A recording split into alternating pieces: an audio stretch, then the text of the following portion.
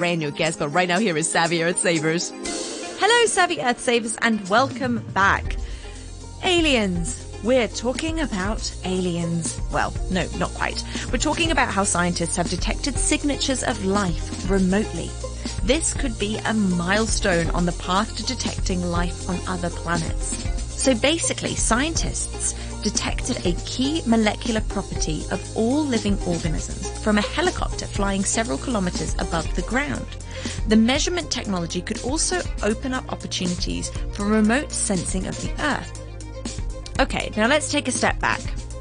Your left hand and your right hand are almost perfect mirror images of each other. But whatever way they are twisted and turned, they cannot be superimposed onto each other. That is why the left glove won't fit the right hand as well as it fits the left hand. In science, this property is referred to chirality. Just like hands are chiral, molecules can be chiral too. In fact, most molecules in the cells of living organisms, such as DNA, are chiral.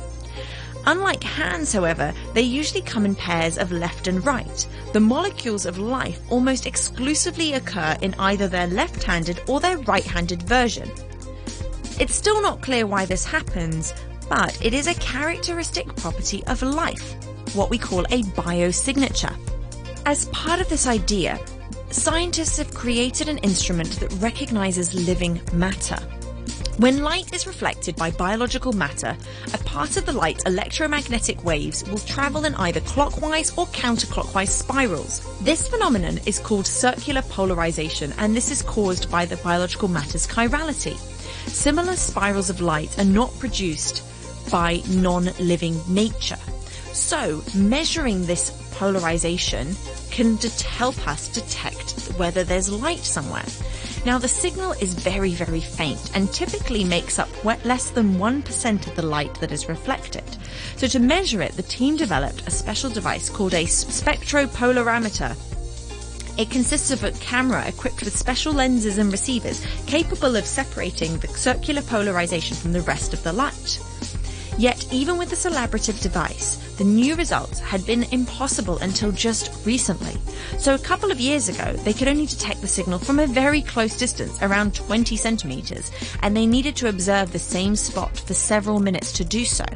But the upgrades to the instruments that researchers have made allow a much faster and more stable detection. And the strength of the signature in circular polarization persists even when you increase the distance. This has rendered the instrument able to be the first thing used for aerial circular polarization. What does that mean? Well, using this equipment, dubbed the flypole, they demonstrated that within mere seconds of measurements, they could differentiate between grass fields, forests, and urban areas from a fast-moving helicopter.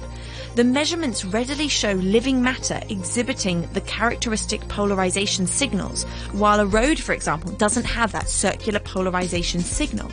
And with this current setup they have, they're even capable of detecting signals coming from algae in lakes.